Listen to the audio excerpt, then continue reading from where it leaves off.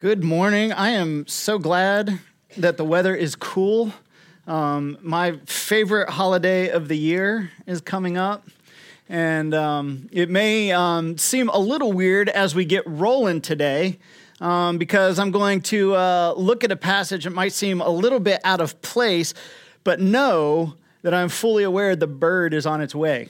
And so I am not confused as to what we're talking about. But if you have your Bibles, I want you to start right away by turning to the book of John, because that's where we're going to launch this series today. And I want to look at, to get us rolling about the concept that we're having today, I want to look at what a scene in the New Testament, if it's not the most dramatic scene in the New Testament, it's close. And even if you aren't a deep religious person or not a Bible reader, you've heard parts of this story. And there's so much drama and action surrounding this scene in the New Testament that it's easy to kind of miss. It's easy to kind of miss some of the subtext and some of the things that are going on and the points that are being made just with all the action and emotion that's wrapped up in it. So I want to look at a piece of the conversation between Jesus and Pilate. And here's the background of this conversation. We only know Pilate because of his role in Jesus' story. That's the only reason, which is really irritating to Pilate because he worked really hard to be known. He worked really hard to be one of those guys that kind of stood out off the pages of history. But if I were to ask you, can you list off all of the first century governors of Judea that you know, you would list off Pilate. And the reason that you know that is either A, because I just told you a second ago, so hopefully you remembered, but B, because he's connected with the story of Jesus. Right? And he was appointed governor by Tiberius, who was the emperor of Rome at the time. And when he's appointed governor, as all of the governors of all of the areas of the Roman Empire were, he basically had two things that he was supposed to do as the governor of Judea. He was supposed to keep the peace and collect the taxes. That was his job. He was supposed to keep the Jewish people subservient to the Roman Empire and not allow them to think they could have any kind of uprising. And he was to squeeze as much money out of them as he possibly could to fund the Roman Empire. And Pilate did not have a good relationship with the Jewish leaders in Jerusalem. In fact, it was quite contentious. They didn't like him, and he didn't care for them. In fact, Pilate would go out of his way to irritate the religious leaders. History tells us that there were occasions where he would do things like during big ceremonies and celebrations and festivals and feasts in Jerusalem. He would bring out these big banners, these big Roman banners that had offensive things on them, and he would fly them. He would do things like he took money from the temple tax that was only supposed to be used in the temple system, and he used it to build an aqueduct. He did things on 5 occasions. On 5 separate occasions, he sent his soldiers to murder Jewish leaders who were becoming too popular because he was afraid of an uprising. So to say that there was a difficult relationship between Pilate and the Jewish religious leaders would be a bit of an understatement. But on this particular occasion, the Jewish leaders needed a favor from Pilate.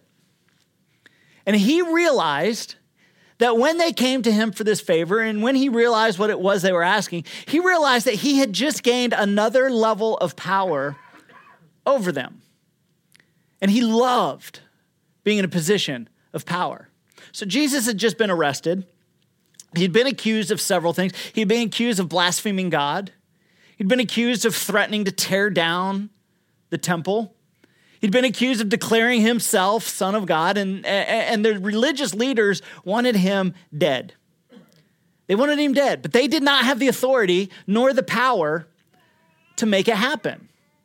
So after several mock trials in which they declare him guilty of all of these things and bring in false witnesses to lie about him and all of these things, they then take him to the person of Pilate. And Pilate has this conversation with Jesus. And when the first part of the conversation ends, Pilate's like, I mean, he may be a troublemaker, but nothing that I'm seeing here warrants death. Nothing does. So, but the people were upset. The religious leaders had worked the crowds into a frenzy.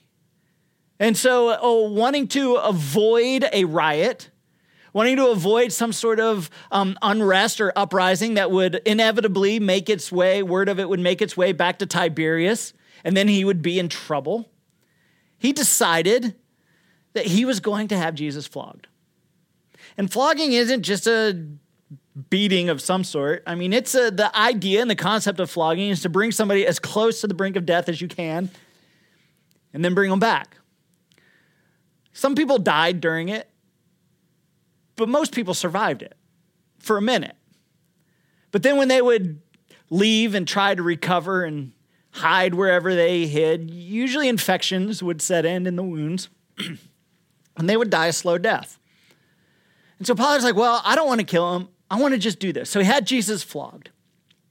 And then he brings Jesus back in front of the crowd. Because his idea was, okay, if I bring Jesus back in front of the crowd and they see the physical condition he's in, I mean, somebody who's just been flogged, it is difficult to lay eyes on that person because their body is so deformed. Blood is everywhere. He says, surely if I do this, this will quench whatever desire they have for punishment upon this man, and they will stop calling for the death of Jesus. But Pilate underestimated the influence and the power that the religious leaders had over the crowd. Those same leaders who were not happy with a flogging, who would not be happy with just some sort of condemnation, they wanted him dead. And Pilate realized in that moment that something was going on that was a little bit beyond his understanding.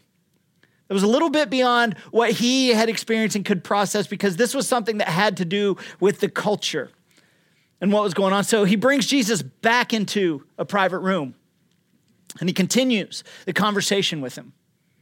And Jesus says something in this conversation that is so powerful and is relevant for every single one of us. Basically, Jesus lays out God's view of power. And surprise, God's view of power is not our view of power.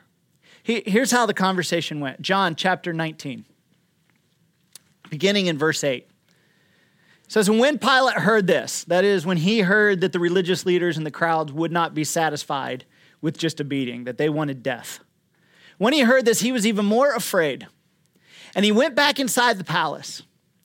Where do you come from? He asked Jesus. Now, that wasn't just a question of, okay, where were you born?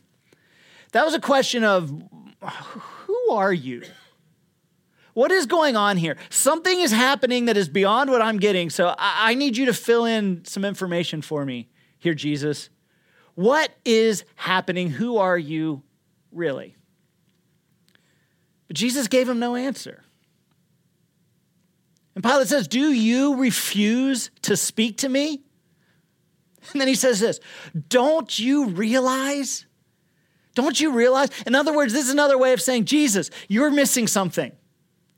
You're not paying very close attention here. Jesus, don't you realize I have power to free you or to crucify you?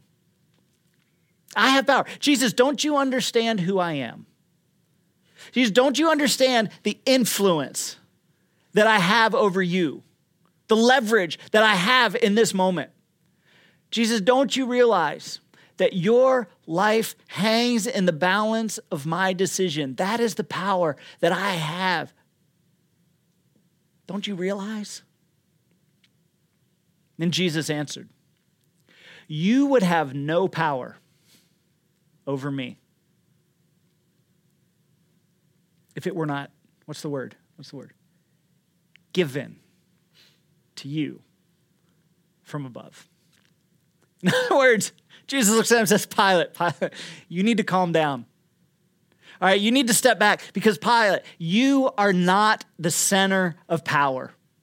I know with what you just said to me, you feel like you're the center of power, but you're not. Pilate, you may be caught up in the drama of the moment, all of the emotion raging outside these doors, and feeling like you're the one that has the power to decide if you can quell this or flame it up even more. I know you've got that, but I'm not caught up in that drama. I'm not in it. The only power you have, Pilate, is the power that's been given to you, which means it can be taken away. Because anything that's given can be taken away. Power and authority are a stewardship. They're a stewardship. Now, I know, if you grew up in church, anytime you hear a pastor say stewardship, you immediately cover your wallet, right? Oh, stewardship, that's a money sermon. Here it comes. We're not talking about money. Relax. You're going to unclutch the purses and wallets. Power is a stewardship. It is only on loan to those who have it. It's temporary. And he would go on to tell Pilate that he would be held accountable for everything that he did with the power that he yielded, that temporary power. And Jesus' point is simply this: all power, no matter who has it, is stewardship. It's given for a moment. It will be taken away. And we all are accountable for what we do with the power that's given to us. Now, this may come as a little bit of a surprise because we don't think in these terms. But here's something that's true today. Every single one of you has an arena of power within your life. And throughout the different stages of life that you go through, you will have different levels and different areas of power that you do and don't have. And those things come and they go. And you leverage that power for good or for bad. Here's what we're going to do. Every one of you have a card sitting next to your chair or on your chair. There's some pens floating around for you to grab. Here's what I want you to do this morning. And I don't want you to write your names on this. Leave it anonymous. But what I want you to do is I want you to write on that card the areas in your life where you have power. And there's all kinds of areas. There's political power. Maybe you fund and donate to a politician, and so you have that kind of power. Maybe it's social power, people who follow you and get ideas from you. There's birth order power. Anybody who's grown up with siblings knows that for a period, the oldest has power over the youngest and can make them do things. There's marital power. Wives have power over husbands. Husbands have power over wives. It can be a great time of contention within that. There's parent power. If you're a parent, you have power over your child. There's organizational power. Maybe you're a board member or a boss of some sort. There's positional power. If you're a coach or a teacher or some kind of team leader, there's family power. You may have influence. Related to somebody in your family. There's financial power. We live in a world where money gets you heard and money opens doors for you. Perhaps you're a part of the military. There's power to be had being a member of the military. There's just all sorts of power. So what I want you to do is, as we're going through the service, just kind of be in your mind, where's my area of power? Where in life do I have that? And I want you to write those on the card. And I don't want you to sign it, leave it anonymous. But when you leave here today, I want you to drop your card in the offering box. And we're going to be doing something with them a little bit down the road. But there's multiple areas in which we all have power. Now, with this in mind, power is leveraged.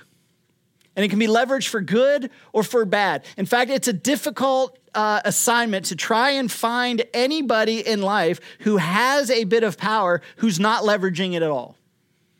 By default, we tend to leverage our power one way or another. And for some of you, some of your darkest moments of life were when someone had power over you and they were leveraging it for bad. Perhaps maybe a parent or some step-parent, perhaps a boss that you were working for. They had power over you and they leveraged it against you. Perhaps maybe you look back and you realize that you were the one who perhaps abused your power in a certain situation. And the interesting thing is that that's really kind of the default. All of us are tempted to abuse our power. Listen, I've done this as a dad. I've abused my power. There are things that I have told my boys to go do, and I tell them and others that it's because I'm building a good work ethic and character in them. And the reality is, they've got to do what I tell them to do, and I was feeling lazy and I didn't want to do it. And so I made them do it. And that's an abuse of power. As I'm laying on the couch, football game's on. Oh man, the trash needs taken out. I ain't doing it. Boys, take the trash out. Why? Work ethic. Nah, I was lazy. I was using my power. That's what I would do. And when I talk about abuse of power, I'm not just talking about the egregious, like the big ones that we can all kind of point at and agree on, but at the same time, many of us also have seen what happens when someone leverages their power in a positive manner.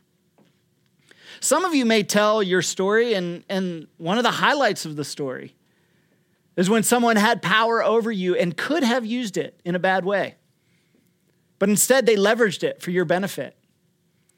Perhaps maybe there was a time when you had some power and you were able to leverage it for the benefit of someone else, and that was a highlight of your story. But listen, when somebody uses their power to benefit others, especially at a cost, when it costs them something, there is almost nothing as empowering as that kind of action. Empowering to the people around who watch, who follow that person, who are in contact with that person. The other thing that's interesting about this topic is, in this regard, is that most of us tend to leverage our power in the same way that power was leveraged against us. For example, if you're a parent, you might have started out your time in parenthood saying, "Oh, I remember all the things my parents did, where they abused their power and they didn't do things right."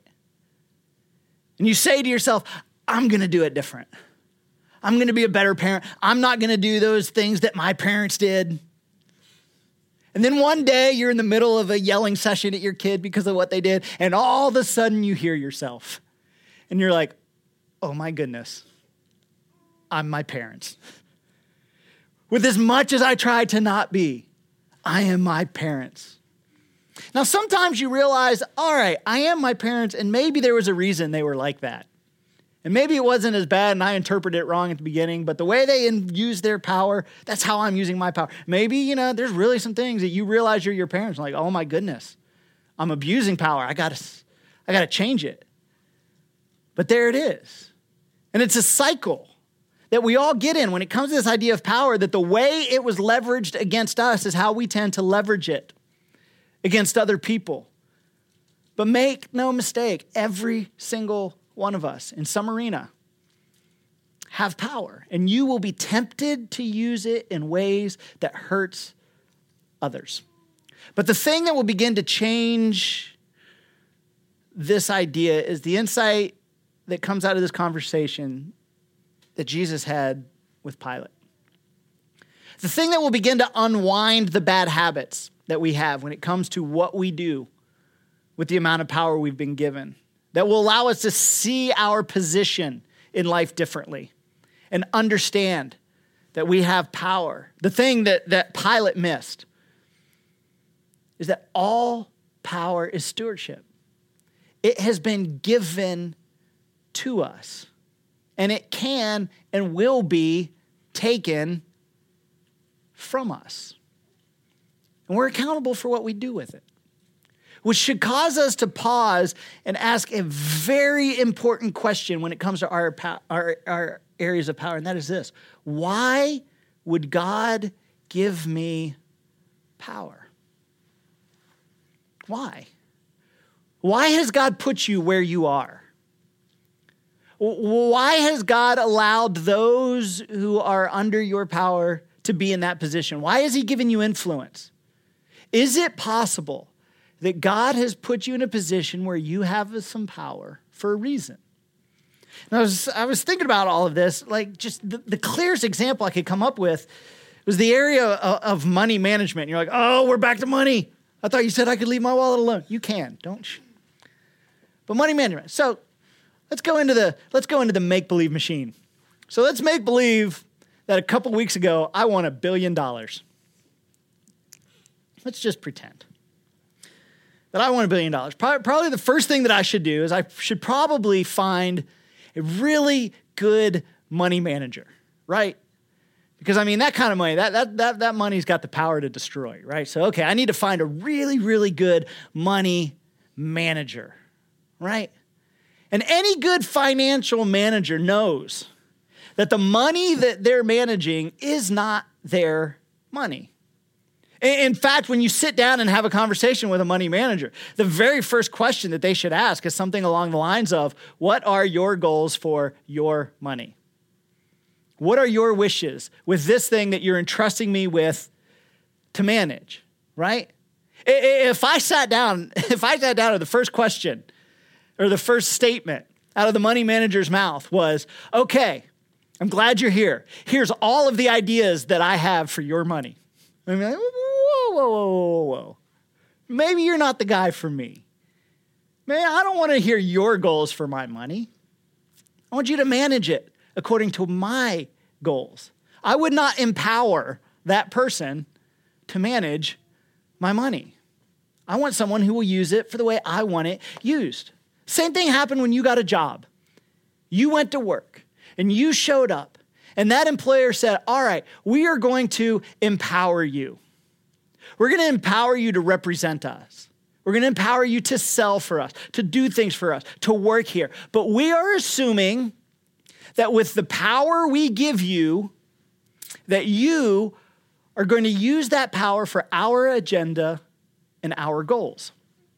I mean, that's the basic terms of employment. And you know that if you're in an organization and your agenda and your goals begin to deviate from that of the organization, guess what happens? They take back the power they gave you to work there. Let's put it in a more positive light. Let's not say they take back the power. Let's say they free your future up for you. They empower you to go work for someone else. Because the power that they gave you, they want you to leverage that for their sake. They want you to leverage that power for them. And so whenever somebody gives you power, no matter where it comes from, if they give you power, they are expecting you to leverage it for their agenda, not yours. And that's the whole idea of stewardship. This is why we have to ask God, why would you give me this power? What is your agenda? What do you want me to do with it? Even if you think it is an inconsequential amount of power, that's not really going to make a difference and nobody's ever going to notice what you do or don't do. God, why would you give me this power as a parent, as a husband, as a wife, as a teacher, as a coach, as a boss, whatever area you may have power in? Why would you do it? Is there a purpose for this power? And I'll tell you right away, before you even bother asking the question, the answer is yes.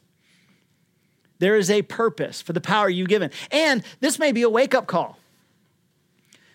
This may shake your worldview when you begin to see and understand that all of the power that you have comes from God. You know what most people use their power for? And this is a weird cycle that happens. Most people use their power to protect their power. If you look in so many organizations and politics and people who run money and just all of it, people with power tend to use that power to protect their power. And you've done this. Think about like back when you were in high school and you like had your group. Maybe you were like kind of the cool one in the group. Because I know, all the cool kids come to Tapestry. So you were the cool one. And all of a sudden somebody new shows up. And they seem to be just a little cooler. And all of a sudden you're like, oh no, They can't become part of the group. I'm the cool one in the group. And so you start using that power you have with the group to kind of try and keep them out because you don't want to lose your position of power. Maybe you were a jock. I was a jock in high school. And then a new kid comes, and he's a jock. And he was a little better than me. And I tried to do everything I could to not let him have my position on the team. And whatever little bit of power I had, I tried to leverage it because I've got my position. I've got to protect my position. And I've got to use my power to protect whatever power and coolness and popularity that position on the team brought me. It's our propensity, is to use our power to protect our power. Perhaps it's at work, and you see somebody beginning to kind of rise through the ranks. You have a decision to make. Do I use my power to throw obstacles in front of them? To get other people to think, they're not that great? Or do I use my power to help them? Do I try to protect my position, or do I help out somebody else? And perhaps maybe you started something. Maybe you started a little business. Maybe you started doing a little project on the side. And at the beginning, it was just small and there was no power, but then all of a sudden it kind of started to grow a little bit. Gets a little bigger. All of a sudden you find yourself having this position of power. All of a sudden the decisions that you start to make no longer begin to look like the ones at the beginning of whatever it is you started, where the idea was to grow and get out there and help and do whatever. But now all of a sudden the decisions start to be colored with this idea of, oh no, I've got this little bit of power. I've got to protect it. I can't lose it. I don't want to do something that'll cause it to go away. I mean, countless organizations that started out as great organizations, doing great things, ate themselves alive because the decisions of the organization over time, and it's natural to go that way. You've got to actively fight against it. Over time, the actions of the organization became protecting the power of the organization. And the mission was lost. And the environment was ruined. It's a natural inclination that we all have to leverage our own power, to protect our base of power. This is why the Bible is so amazing. You open up the pages of Scripture and you begin to read the story of Jesus and the way that he did things. And it's mind-blowing.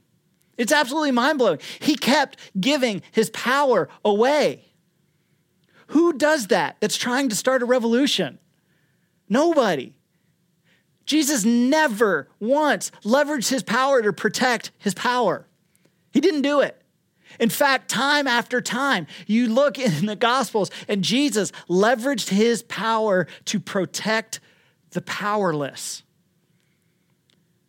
This is what his ministry was based on. And when you read the story, the people of power that surrounded him, the religious leaders, they were threatened by the way that he handled his power. They thought to themselves, he's got to have a hidden agenda. He's doing something. We can't see it, but he's up to something. Eventually, he's going to declare himself king. Eventually, he's going to use all this momentum and this popularity that he's gained with the populace. He's going to raise up an army. We just know it. Eventually, he's going to try and throw off Roman rule and throw out us religious leaders. Because after all, as they were watching, they were like, who acts like that? He speaks like nobody else has ever spoken. He gives importance to things that have not been important in our society. Surely there is a point at which he will level this amazing popularity and this amazing amount of influence that he carries over the people. Surely he's going to leverage it for himself like every other leader we have ever seen. And then you get to the end of the story. And he looks at the man who seemingly holds all the power. Jesus looks at the man who with a word can end his life. And he says, Pilate, you need to relax because your power is borrowed. It's temporary. You spent your whole life trying to gain this power. You've done everything that you could to protect your power. But Pilate, it's not even your power. But you will be held accountable. And Jesus willingly laid down his life and his power along with it. Not for his sake, but for ours. Unbelievable. Nobody had ever acted like that, ever. So here's my question. Where has God given you power? And not just that, but what are you doing with it? How are you leveraging it? Are you leveraging it for your gain? Or are you leveraging it for others? In what arena has God given you a measure of influence? And how are you using it? If you're in a position of leadership at all, do you live in fear that somebody's going to come along and take your power away? Let me answer that fear for you. Yes, they will. It's going to happen. Nobody holds on to the power forever. It's just a matter of time. But what drives your decision in a position of leadership? Do you do everything in your power to protect your power? So, where has God given you power? And do you operate in fear of losing it? And let me ask you this. How different would your life look? And how different would the environment around you be if you decided and asked this question, God, why have you given me this power? And Lord, help me leverage it for others. How different would things look in your immediate circumstances? So as we look at this story, there's a part of it I don't want to skip. And that's how the whole story wrapped up for Pilate. The one who held all the power in the conversation. The one who had spent his life attaining this power and using it to protect the power. The one who sentenced Jesus to death in order to maintain the peace so that he can maintain the power given to him by Rome. This is fascinating how his story ends. And you're not going to find this part of his story in the Bible. You got to go to regular history books for this part of Pilate's story. A couple years, about 2 years actually, after this conversation with Jesus, Pilate hears that there's a group of Samaritans who are plotting to rise up against him, who are going to try to overthrow him. And so he sends his army, as he had done so many times to so many other people, he sends his army to Samaria. And they murder a whole bunch of people in an effort to quash this rebellion against him. Well, the Samaritans were furious. They appealed to Rome. They appealed straight to Tiberius. Tiberius, the person who every decision that he made was in an attempt to keep Tiberius happy so that he could maintain the power that Tiberius had given him. They report it to Rome and to Tiberius. And Tiberius sends a group of people to Jerusalem, and they depose Pilate, and they arrest him, strip him of his power.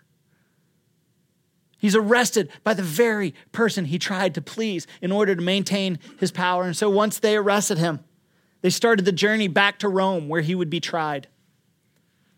And on the way back to Rome, Pilate, Mr. Powerful, life and death over Jesus in my words. On the way back, Tiberius dies. He dies. Now, Tiberius was the most powerful person in the world. The ruler over the Roman Empire. He dies. How much power does Tiberius have now? None.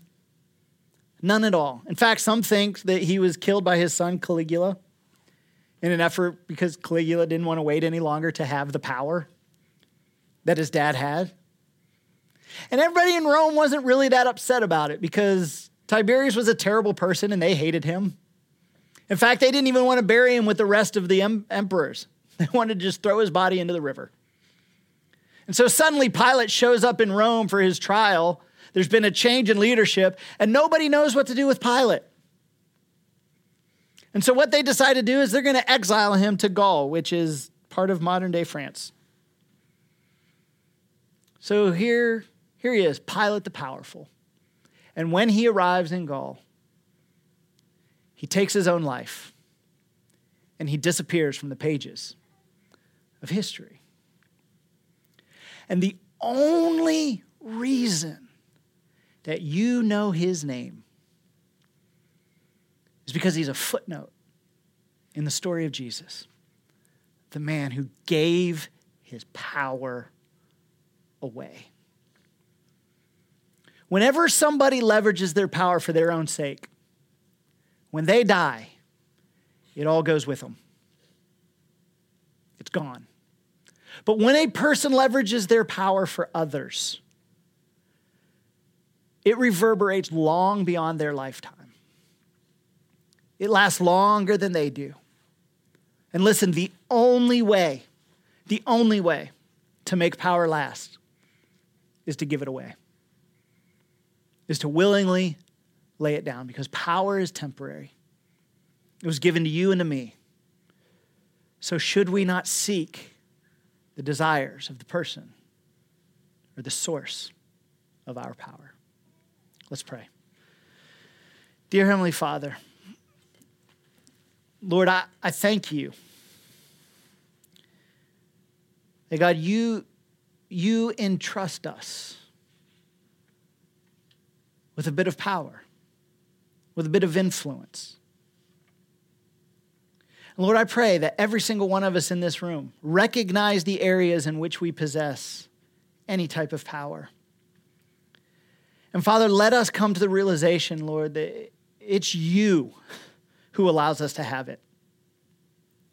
And so let us begin to turn to you and ask the question, Lord, what would you have us do with our power? Let us not fall into the trap and the temptation of leveraging it for our own gain. But Lord, let us take every opportunity to look around and say, what good can I do with the power that I've been given? Who can I help? Who around me is powerless for which I can act on their behalf? Dear Heavenly Father, I pray that this be something that for the next few weeks becomes obvious in our eyes as we go through our daily lives. Lord, let things start to become so clear and obvious to us that we cannot resist seeing them. Let it be one of the things that once we see it, it's impossible to unsee. And let us be aware of the responsibility that rests upon us to use our power in the way that you would have us to use it, because after all, it's really yours. We are just managers of it. Lord, I thank you for your mercy and for your grace, and that you welcome us to you freely. Be with us as we go. In your name, amen. Amen. Thank you so much for being out today. Please drop those cards in the offering boxes on your way out, and we will see you next week as we continue talking about our power trip.